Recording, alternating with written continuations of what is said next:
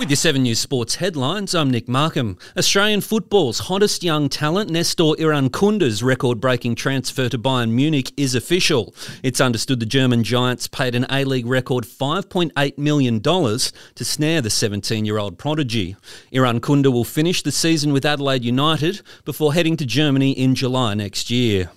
If there's any hangover from the NRL's Las Vegas jaunt, the AFL is ready to pounce. They've scheduled 4 opening round games in Sydney and Brisbane the following week, starting with Swans versus Demons at the SCG on Thursday, March 7. The reality is the other codes get a bit of a head start on us, but one of the other codes obviously taking their season overseas, and so we've slotted quite nicely into that weekend. That's Swans Chief Executive Tom Harley. A full round one featuring all 18 clubs will be played the following week.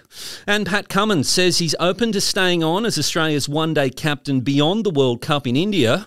The Aussies take on South Africa in Kolkata on Thursday night for a spot in the tournament final. And that's your 7 News Sports headlines for Wednesday, November 15. I'm Nick Markham.